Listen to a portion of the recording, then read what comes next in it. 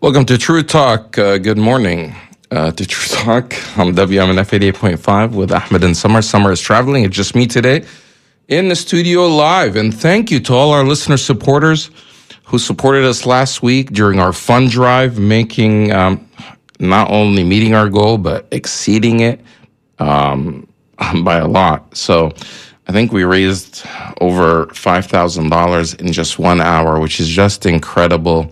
Thank you so much for all your support. This allows us and the station to continue to bring you awesome programming. So please continue your support, and thank you so much for that. On today's program, we're going to be speaking to about political prisoners, especially those impacted by the war on terrorism. It's now in its 20th year, and how is that impacting families of political prisoners or families of those who are alleged to have been involved in terrorism, whether, and many of them, as you'll find out, actually did not do any actual terrorism.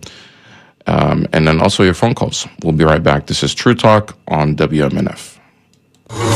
مش هنكمل أنا عارف بالأول مهما نطول هتكون آخرتها إيه كنت متعود ان اسمع وافوت بس المرة دي قلبي هدوس عليه غير اللي في راسي اذا العيش بلا بيك خليك ناسي الايام بتدور توريك عندي اللي في راسي اذا العيش بلا بيك خليك ناسي انساي باللي شي نهار عرفتيني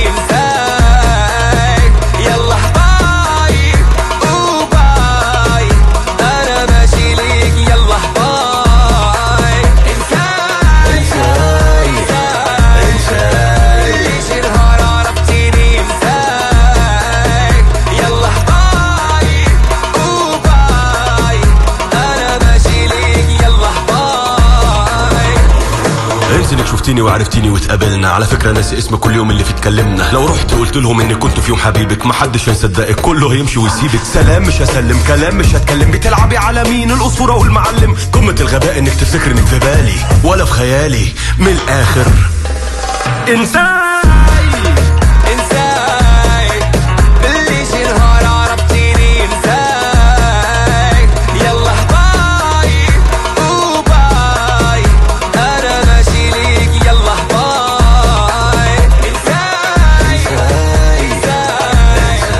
باللي شي نهار عرفتيني انساي يلا باي وباي انا ماشي ليك يلا باي بلا بيك انا عايش حياتي كيما بغيت غير سيري وخليني النيبو ديالي ماشي ديالك صعيب تكوني بحالي باليدي ما تسنينيش نكون معاك شحال درت اللي بغيتي درت اللي بغيتي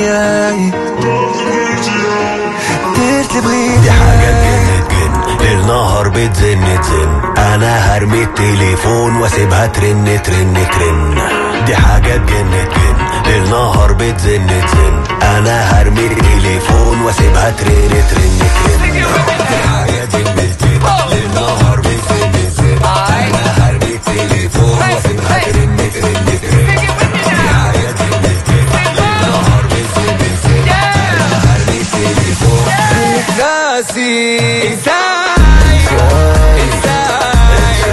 باللي شي نهار عرفتيني انساي يلا باي وباي انا ماشي ليك يلا باي انساي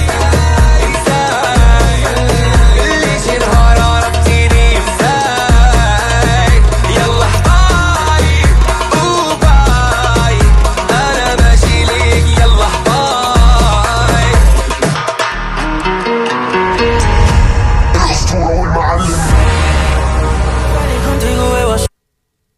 Welcome back to True Talk on WMNF 88.5 with Summer and Ahmed. Summer is traveling. That was a song by Saad Lamjared. I think he's Moroccan. Insay is the song. So joining me, as I mentioned, we're going to be speaking about the impact of the war on terror on families of alleged terrorists, many of them who actually didn't commit any actual terrorism, and political prisoners. And joining me is Neda Dibes from CCF. Is that how I pronounce your last name? Yeah, you got it. I mean, in Arabic, it's Debes, but that's the closest you'll get, maybe, for others. Okay. Debes, not Debes, because there's also Debes. Debes. Yeah, there's a ayin? Debes. Yes, it's ayin. Okay, because in English, you have it as an I. Yeah, I mean, well, what else? What are we supposed to write instead of the ayin? The I apostrophe. I totally agree, but I guess that's just there's no apostrophe really, and they can't really put an apostrophe in your passport or your ID. Like, I think that's the issue. Yeah, maybe that's why there's no apostrophe. Okay, so just for our listeners who are joining us that may not be familiar with what we're talking about my guest's last name, which is Arabic originally, but in English it's written different because one of the Arabic letters is not in the English alphabet. Just like my name, Ahmed, there's no ha sound in English, so we substitute with an H and it just becomes silent. So most people just pronounce it Ahmed, which is not really Ahmed. Because when they try to say Ahmed, they actually make it like a ha sound, like Ahmed, that's not my name. So growing up, it was annoying. And then, of course, you have the, racist kids that will make fun of names like that as if they're making some spitting sounds or... Yeah, growing up Arab in America. Welcome to True Talk. This is not my venting hour about how I grew up, but this is now we're going to be speaking to Neda Dibes from CCF. CCF, the Coalition for Civil Freedoms. Neda, welcome to our program finally. Thank you so much for having me. I've been wanting to have you on for a while since you wrote a part of this report called, what was the name of the report? The Terror Trap. Yeah, The Terror Trap, marking the 20th anniversary of the war on terrorism. And you wrote one of the chapters in there. I've been wanting to have you on, but our schedules couldn't happen. But you're finally here, so better late than never. And right. I guess technically hasn't been a year, so it's still the 20th anniversary of the war on terrorism. It talks about political prisoners. What's a political prisoner? That's a good question. So a political prisoner, I guess as defined by CCF, is someone who was targeted by the government and criminally prosecuted and imprisoned due to political beliefs, cultural identity, or their activism. And I guess you could say more explicitly, the political prisoners that we work with are ones that have been convicted of terrorism. But yeah, so I guess it's a vast majority of the prisoners, I want to say, that we work with fall under that umbrella. Okay. And so does a political prisoner, can somebody be a political prisoner whether they committed or did not commit a crime, or whether they've been convicted for one or not? I mean, I guess in order to be in prison, you have to have been convicted, right? Right. I mean, that's a good question. So I always say, and it's really just a belief of mine, that all prisoners are political prisoners in some way, shape, or form. I just think that really everything in life can be defined by politics or has some political origin. And therefore, I do think that the reasons that most prisoners are in prison do have like a political basis to them. But that being said, I think like for the sake of our work and like trying to differentiate between like what actually, is a political prisoner and whatnot, it's kind of more defined by people who did not really convict the crime that they're being accused of, or whether or not let's say they did commit the crime is actually not one that is meant to be a punishable crime or offense in a political context. It's more of a just the government is, crying about their power and is trying to make sure that they maintain it, and so that's what happens. Do you have any information about the number of political prisoners, or at least the ones are you covering all political prisoners in America, or no? Or are you just focused on a specific segment? So we're focused on a very specific segment of political prisoners, and it's ones who have been convicted in, overwhelming majority are post 9/11 convictions. There are actually some that are pre 9/11, but their majority, you could say people convicted of certain charges based off of their cultural and religious identity, and that being, Islam and being of a certain ethnicity that also puts you in that racialized identity. And also, as far as the number goes, actually, so we have right now our list fluctuates, depending, because new people are added or go in, and some people get released. Right now, we have around 245 prisoners on our list of prisoners that we work with directly. But we actually have a database of over 1,000 prisoners who have been convicted of these charges in preemptive prosecution cases.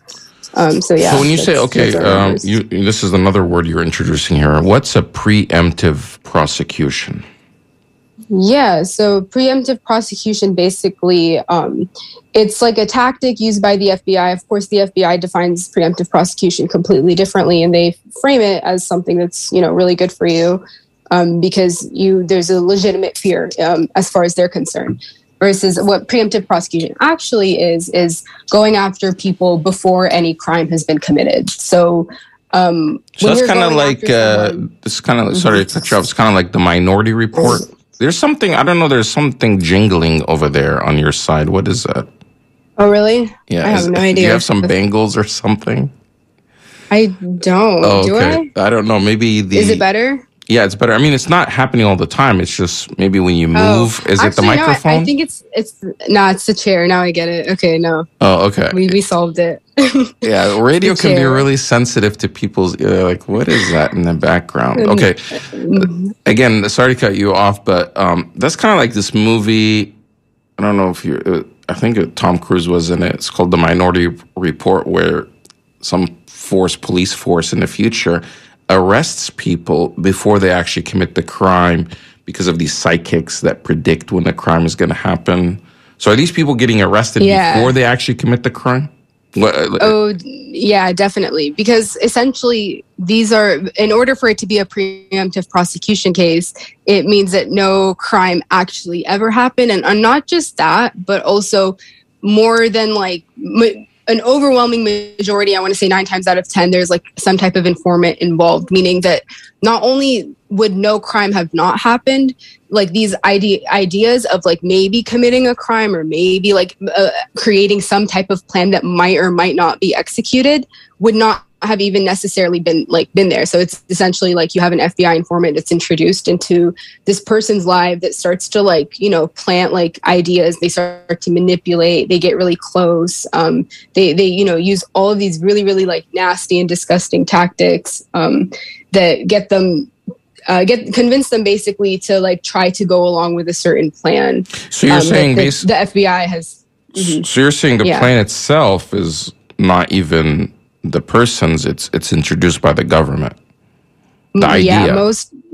Yeah, pretty much. Definitely that's what's happening. I think they prey on very vulnerable people. And let's say there's you have youth that are just really angry about what's going on in Iraq or what's going on in Syria. And then, they try to relate with them on that front and then say, hey, isn't this so infuriating? We need to do something about it. And then they essentially try to push them into this corner. A lot of these cases, the young men or even some women will try to push against it. But, like I said, they're in vulnerable positions. Okay, can you give me an example of a vulnerable position where the government was, I guess, convinced or manipulated somebody to be involved in what I'm assuming to be terrorism that would not have that they would not have actually thought of, on their own or went along with it.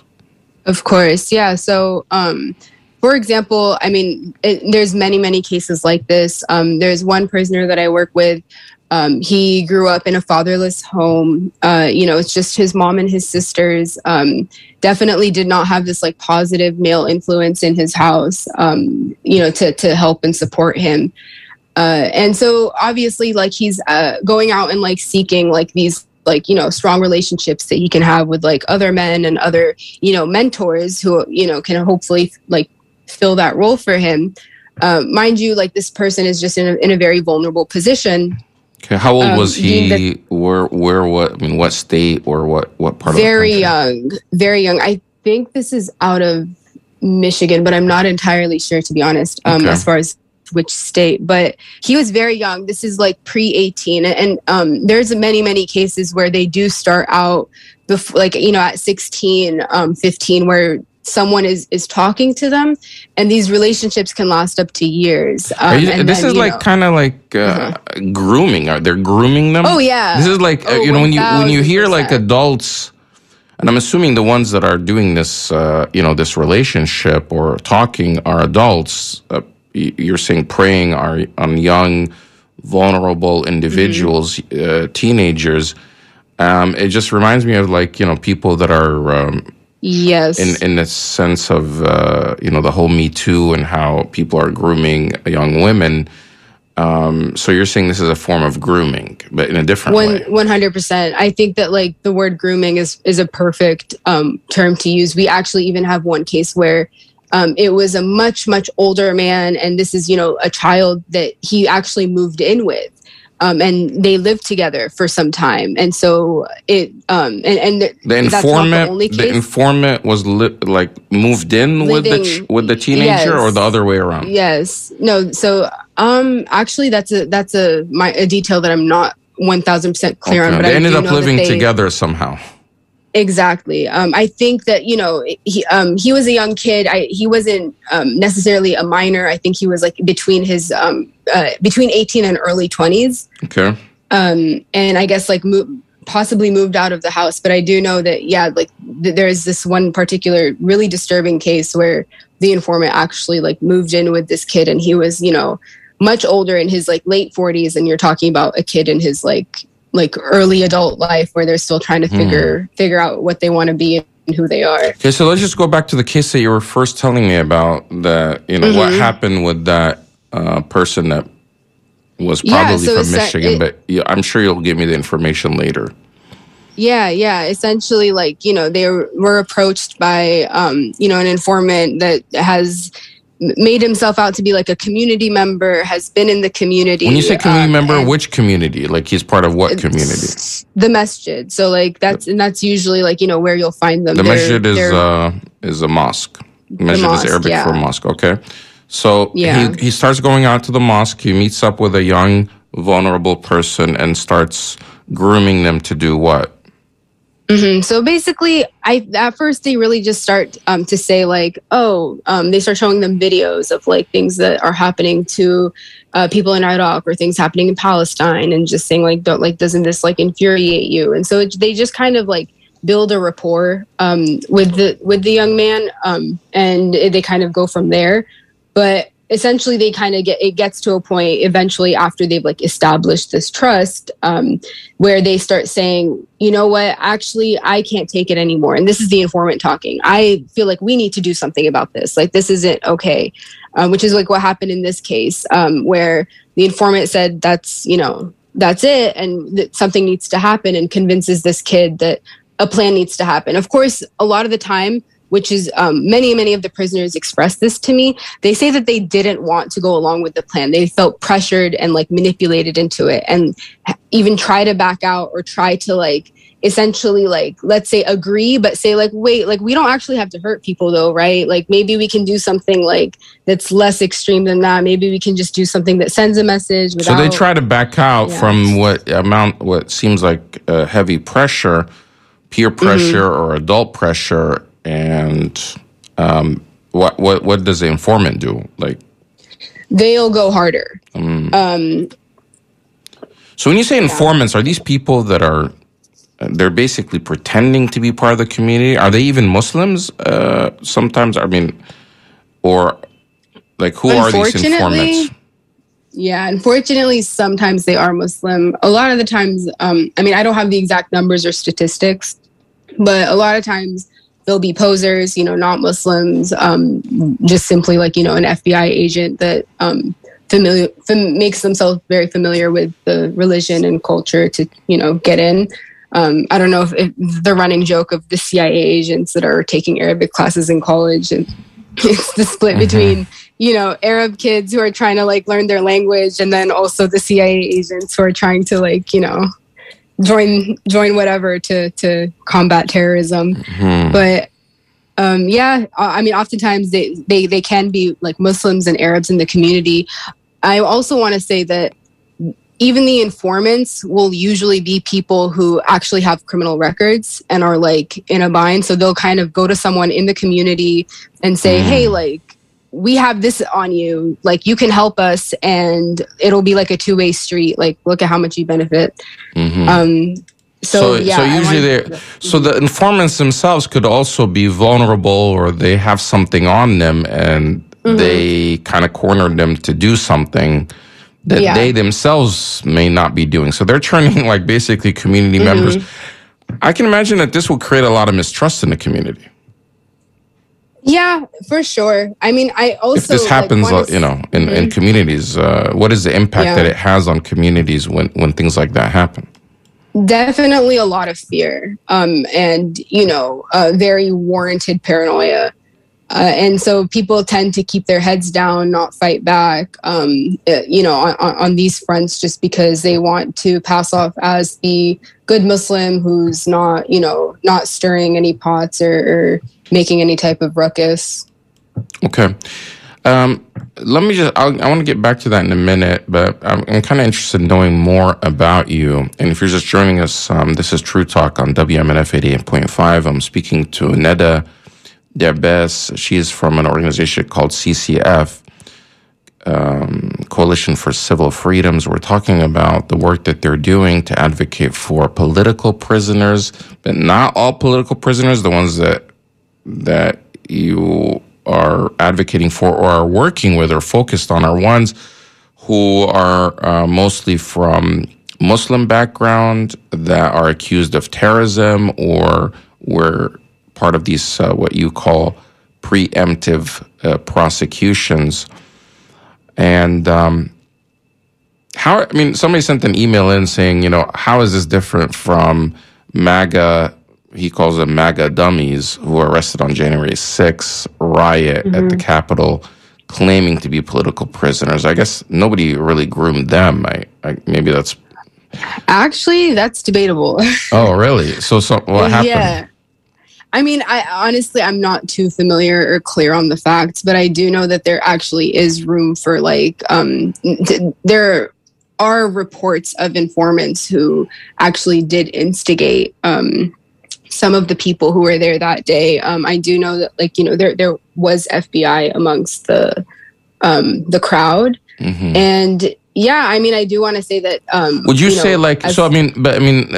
So in that situation where you have riot provocateurs, these are law enforcement individuals that, you know, we've heard since, you know, especially the protests that happened in different places, whether it was against the war in Iraq and other places, you'd have these law enforcement agents that blend in and pretend to be protesters, and then they would start rioting. They would start the violence.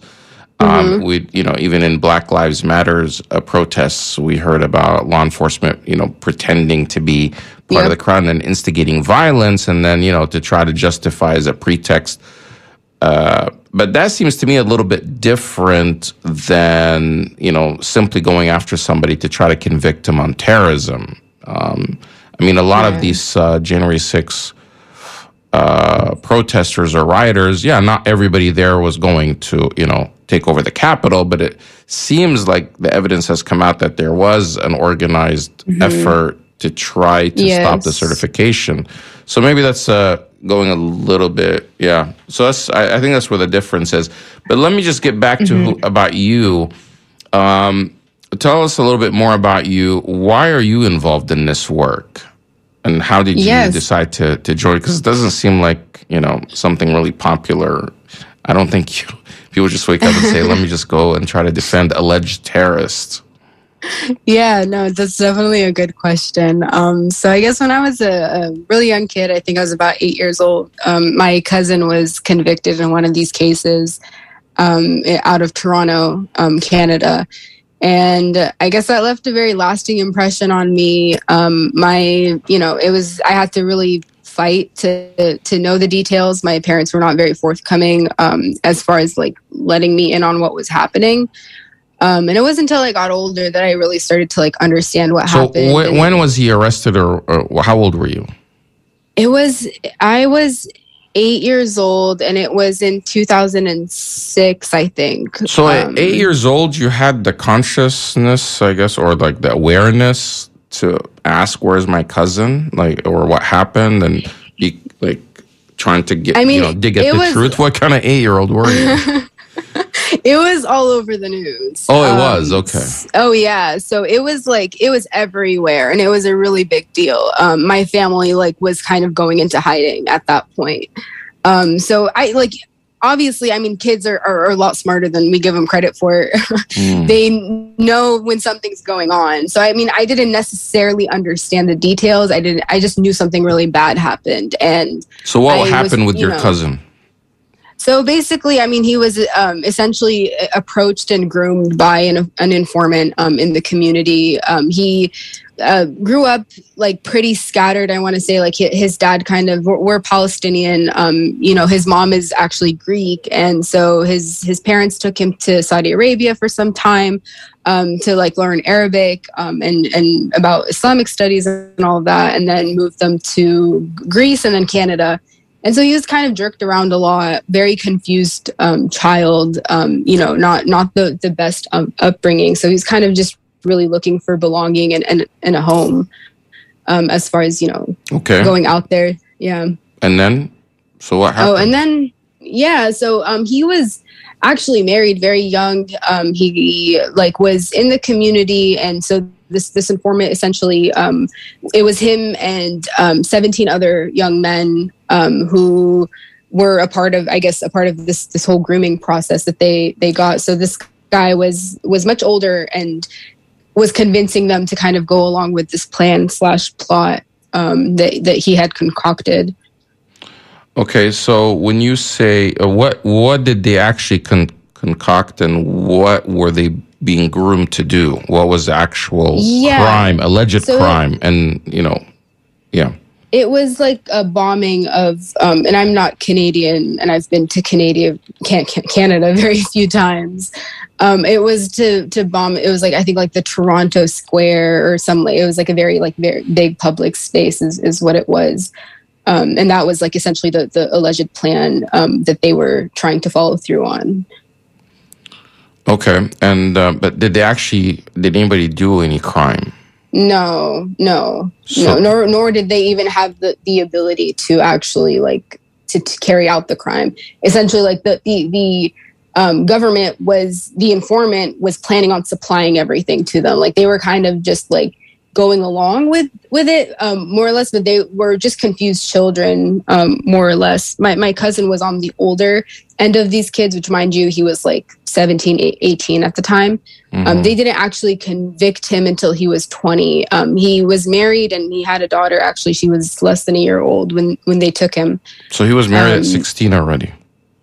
No, he was married he got married at 19. Okay. By 20, he had his kid was almost a year old at that time. I think he had his kid at 19. Yeah, I looked it up on Wikipedia. The 2006 Ontario terrorism plot. Is that what it's referring to? Mm-hmm. Refers to the plotting of a series of attacks against targets in southern Ontario, Canada, and the June 2nd. That's the Toronto 18 case. Okay. So the Greater Toronto area, which resulted in the arrest of 14 adults and 4 youth. These individuals have been characterized as having been inspired by Al-Qaeda. They didn't actually commit any they didn't actually carry through on any of this alleged crime. I guess some of them used the entrapment defense, saying they were entrapped, but they Some failed. of them did, of course, yeah. And I want to say my cousin didn't use that defense just because of its failure. And a lot of people, or many people, don't. I mean, I think in Canada it's slightly different than here. Here we've kind of built this support network, and we're seeing it go. In Canada, I don't think anything like CCF exists there. My cousin was definitely extremely impressed to know that this was a thing here. Okay, so this happened when you were 8, started with your cousin, and this had an impact. So how did that lead you to the work that you're doing now? I mean, your parents seemed to they were trying to hide information from you. They were going into hiding, and you were trying to seek out the truth of what's going on. Okay, so continue telling me how you ended up here. So, at 10 years old, my parents up and moved us to Dubai. Whoa! So I lived. Okay. Yeah, it's happening a lot in your family. Right? No, I agree. It was a very turbulent childhood, to say the least. But then we moved to Abu Dhabi, and I still remember being in my parents' room. I was maybe 16 at the time. At that point. And the TV was just on this random channel. It wasn't even some well-known channel or whatever. It was a channel out of nowhere. And all of a sudden I see my cousin's face on the screen. Yeah. When you were how old? I was 16, I think. Okay, yeah. So 8 years later, you see your cousin's screen, image on TV. Yeah. Okay. And I think that really, I feel like I had more or less, I would think about him from time to time. I would ask questions from time to time, but nothing that really went answered, and nothing that really was helpful, I guess, for understanding what happened. I see this they're doing this entire segment. It was in Arabic too, and it was about my cousin, and it was going through all the profiles of the 18, and my cousin was considered the ringleader. From there was 2 ringleaders. He was one of them, is what they accused him of. And I think that was really, I saw that, and I was 16, so I was much older, and I had a bunch of questions, and I just started doing research, and I was okay, what happened? I feel now I'm old enough to actually try to figure this out. And so I feel I kind of did, and that was really a part of my political development. Yeah, and then eventually I moved back to the United States for college. I went to UC Berkeley, and a bastion of conservatism. Of course, I know, it was so. So that's where you got radicalized at Berkeley. I mean, I want to say it happened before then. I'm being sarcastic. You weren't radicalized in the sense of violent radicalization, but no, dedicated to liberal ideas or social justice. Yeah. So did you find a sense of belonging at Berkeley? Not really. Actually, not at all. I mean, I think Berkeley was really tough on me just because I feel Berkeley has this reputation for being very liberal, but it's really liberal except for these big and hard hitting issues, when it comes to Palestine, when it comes to it's soft liberalism, basically, let's about the environment and stuff, but not okay. Yeah, the stuff that's cute and fun to so it wasn't even liberal, and it wasn't It's not what we were looking for. By the way, if you're just joining us, this is True Talk on WMNF 88.5. I'm speaking to Neda Da'bas. She is an activist and works for an organization called the Coalition for Civil Freedoms. We're speaking about political prisoners and as it relates to the war on terrorism and preemptive prosecutions, and a report that they had put out called the Terror Trap. And right now we're talking about how Neda ended up doing the work that she's doing. Okay, so you're at Berkeley. It's not hardcore enough, or it's not... the student body there is not taking on the issues that you care about. They're going after, I guess, would you call them low-lying fruits? Kind of. I mean, honestly, I would hardly really even call it that. I would say, it was just anything that like their views on this weren't necessarily like, I think that a lot of them believe that this is actually not necessarily up for debate. Where when like, you say this, what is this? What are you talking about? Like as far as terror, like so these people are convicted of terrorism. It sounds like legitimate to me. Is really the response that like they couldn't really necessarily comprehend that this is not what the government says it is. And then even also on the issue of Palestine, there was always the progressive except for Palestine thing where people are progressive, but then when it comes to the issue of Palestine, it becomes there's two sides, and it's a very difficult, like we can't really understand it. We can't wrap our hands around it. There's too much to know to be able to make any decisions or conclusions. Okay. So yeah, I was confronted with that. So what else did you do during your, so how did you deal with that? What did you get involved in that, I guess groomed you into a social justice warrior?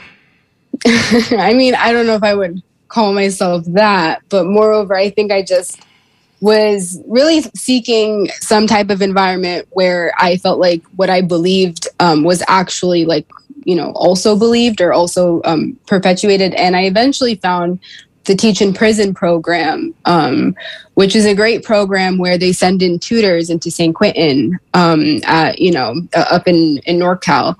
And so I started teaching at San Quentin, and tutoring the prisoners. Oh, yeah. What is your thing that you're infatuated with prisoners?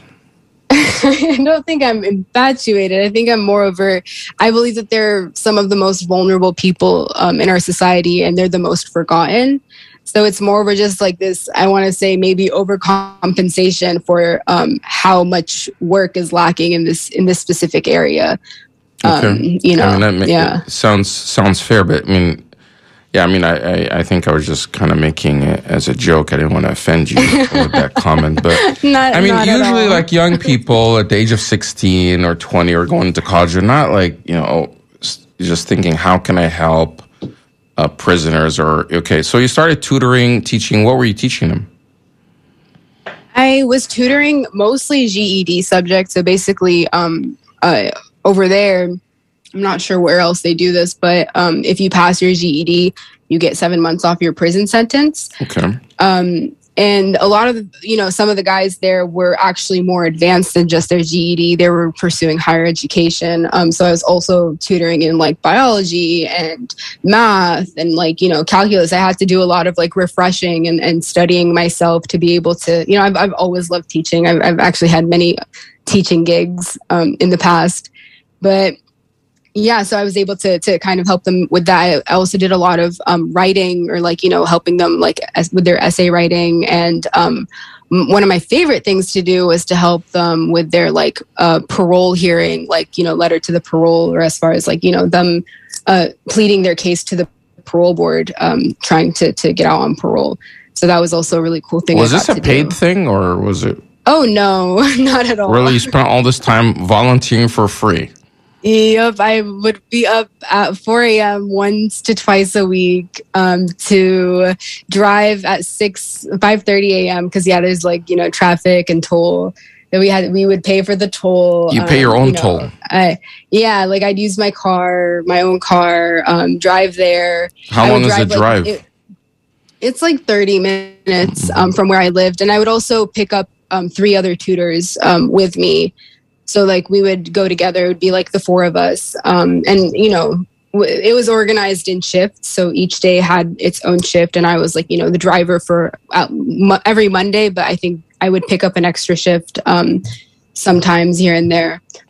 Yeah, I don't know. I think I haven't looked into volunteer programs in prisons around this area, but I'm sure they also exist. I do. One of my friends that I know that's in Ocala actually started a Toastmaster in the prison, and then they started doing debates or speeches or a debate club. So I guess those things do exist, but it's not for everybody. Not everybody's getting involved. Okay, let's just, because we're kind of just for the interest of time, I want to just, how did you make going from volunteering in the prisons to your work now at CCF? Yeah, so I think that work was extremely like impactful and influential in my life, and I kind of realized that this is something I really want to do, moving forward. And so I graduated, and I was just looking and seeking for what roles I can do, and then I stumbled upon CCF and the position of prisoner and family support coordinator. And like I say, it was a match made in heaven or hell. I'm not sure. Okay, well. So now you're in this role. Let's just get back to your, work at CCF. And again, if you're joining us, this is True Talk on WMNF. I'm speaking to Neda Darbas. She's the Prisoner and Family Support Coordinator at the Coalition for Civil Freedoms. And CCF, it says here, was formed by former political prisoners for political prisoners and their impacted family members, and it's been around since 2010. And we already talked about, the preemptive prosecutions. Some people also call it entrapment, but it's specifically targeting people. The ones that you work with are ones with Muslim backgrounds, and it usually involves allegations of terrorism or alleged terror plots. And you're saying that these terror plots are usually designed by the government, and they're basically, it's almost like, they have a movie plot, and then they're just looking for the roles to fill.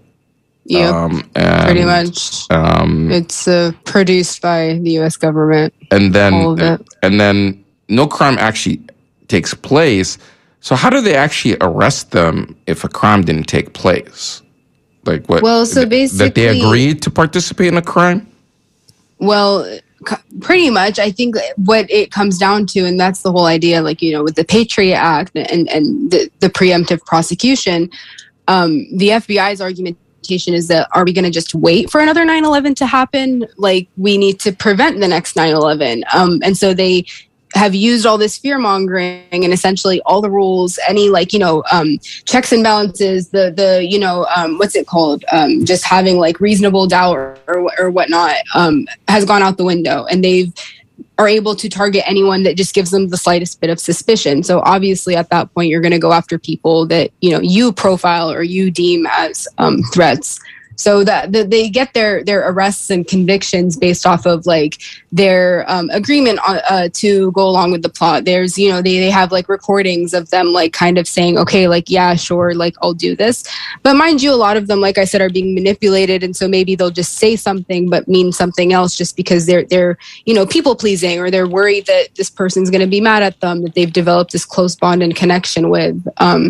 So yeah, no crime is ever actually committed, but it just comes down to different circumstances that they're able to convict on. Okay, so, but I think with these cases they try to do it as, okay, this is a plot, and they always have it as a conspiracy. So usually it requires more than one person participating, but they'd have to take actual steps towards the crime. Right? Mm-hmm. Like what? Well, I mean, essentially, that's debatable. I think, like to arrest them, the government has to show, okay, well, they did ABC, and that's what, how they're going, whether it's to buy a flight to go overseas, or whether they went down to the local store to buy some ammunition, or, picked up something, or, right? Yeah, I mean, I think that's like essentially sure that ideally they would have something to go off of that puts them at the scene of the crime, or having like full intention and ability to carry out whatever crime. But the reality is that people, the government can just gets away with whatever it is that they said happened, and essentially like they get to place them wherever and say whatever. And actually, there are many cases in which government officials actually do perjure themselves to get these convictions. But then you also have cases where, for example, the Holy Land 5 case, the very infamous Holy Land 5 case, where what's being criminally prosecuted is charity and, giving money to Palestinians and orphans and so forth who are actually like in need. And it just comes down to what the government deems to be threatening or an act of terrorism or supporting and sponsoring terrorism.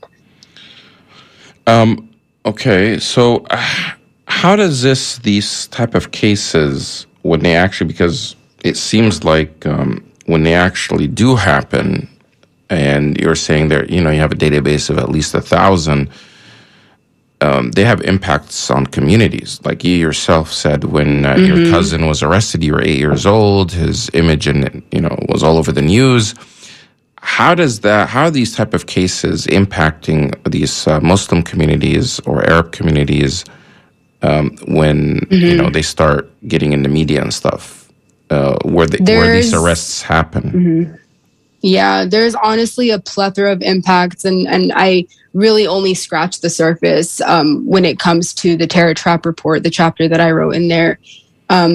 But really, I think like one thing to definitely highlight, just as far as the broader impact outside of like the specific case itself and like the family, is the fear that starts to course through the communities.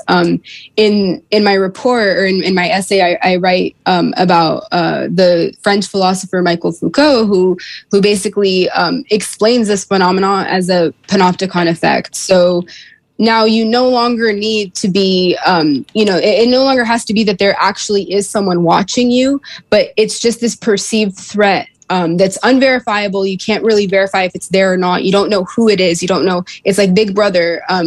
They're watching. They could be, they could not be, but you just don't know. And so you start to police yourself and others. And so we become principals of our own oppression. And we start to subject ourselves to basically just silence and not standing up against this, just out of fear of being one of these cases or being implicated in such a way.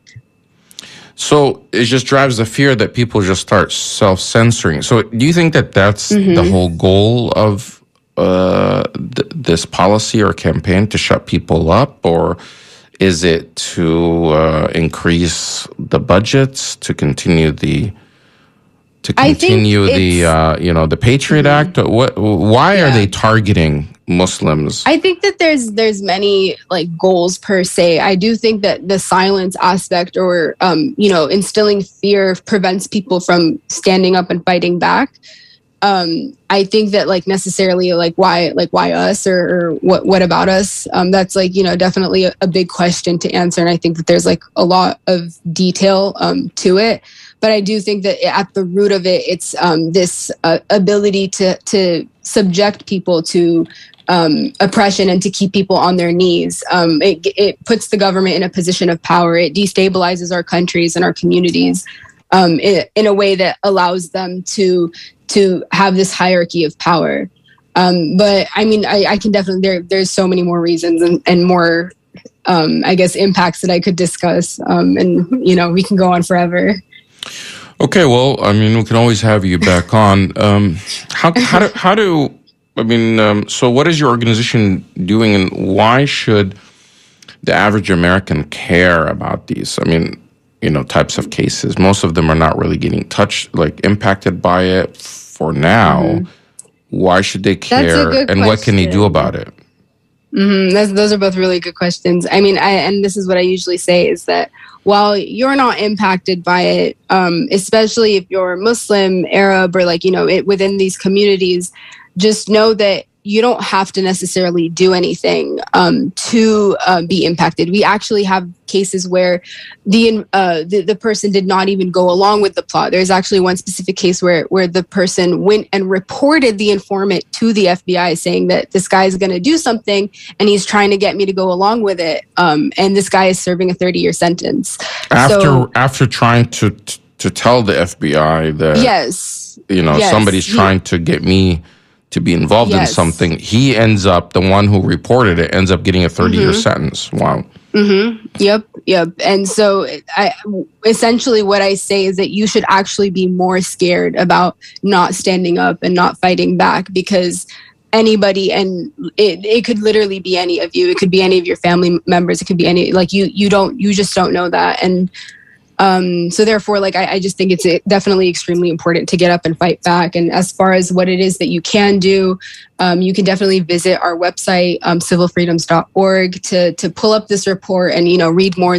We've barely scratched the surface in this conversation, but you can definitely learn more. And on our website, you'll see ways to support. One of those ways is, of course, donating and helping us continue this work through the financial means. We provide legal support and other services to the prisoners and the family members. So we are doing that support. But how you can join is definitely by volunteering or also joining our Pen Pal program. A Pen Pal program, like writing letters.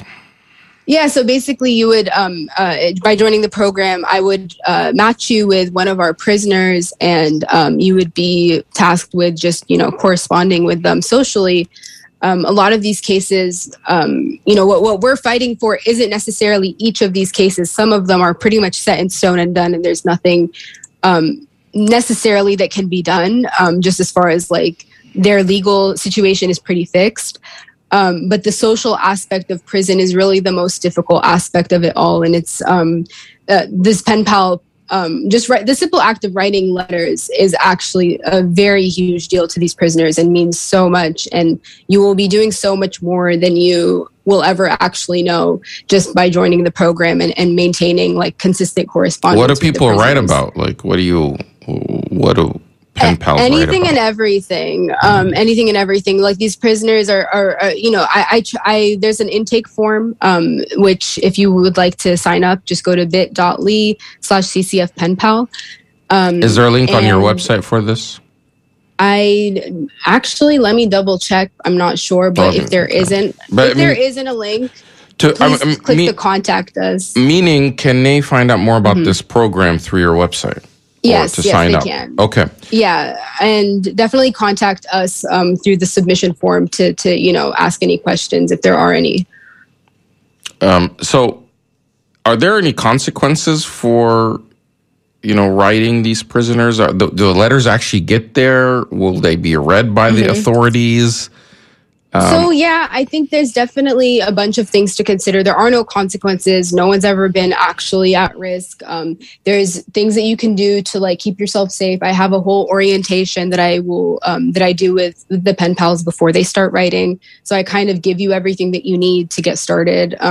You won't be just like on your own to figure it out. I'm always here to kind of double check anything that you need me to double check. I'll like review your first letter, for example. If you're nervous about it, and kind of guide you through the process. But I want to say it's an extremely safe process, low risk, and I can. I meant, is it safe from the government also? Will the government come after you? Not necessarily, or bother you? Not more or less than they would have otherwise. I want to say, as far as actually them. The way that if you are concerned about that, what you can do is you can write to them under a pseudonym, so you don't even have to use your real name, and maybe use a PO box or a separate address that might not necessarily be directly linked to you. But yeah, those are just ways that if you want to keep yourself anonymous and not identified by the prisoner or the government, then there are ways to do that. But this is actual physical letters, not email. Yes. Well, actually, there are emails. So there are prisoners who do prefer email. There's core links.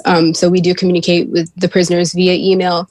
It comes down to like the prisoner's financial ability as far as being on the email, because that they are charged. You're charged for using email? Oh, yeah. Yeah. You're charged for literally breathing air. In prison. I mean, you think the internet is going to be free? I mean, they have so much time they could use it to learn, but they charge them for using a computer or what?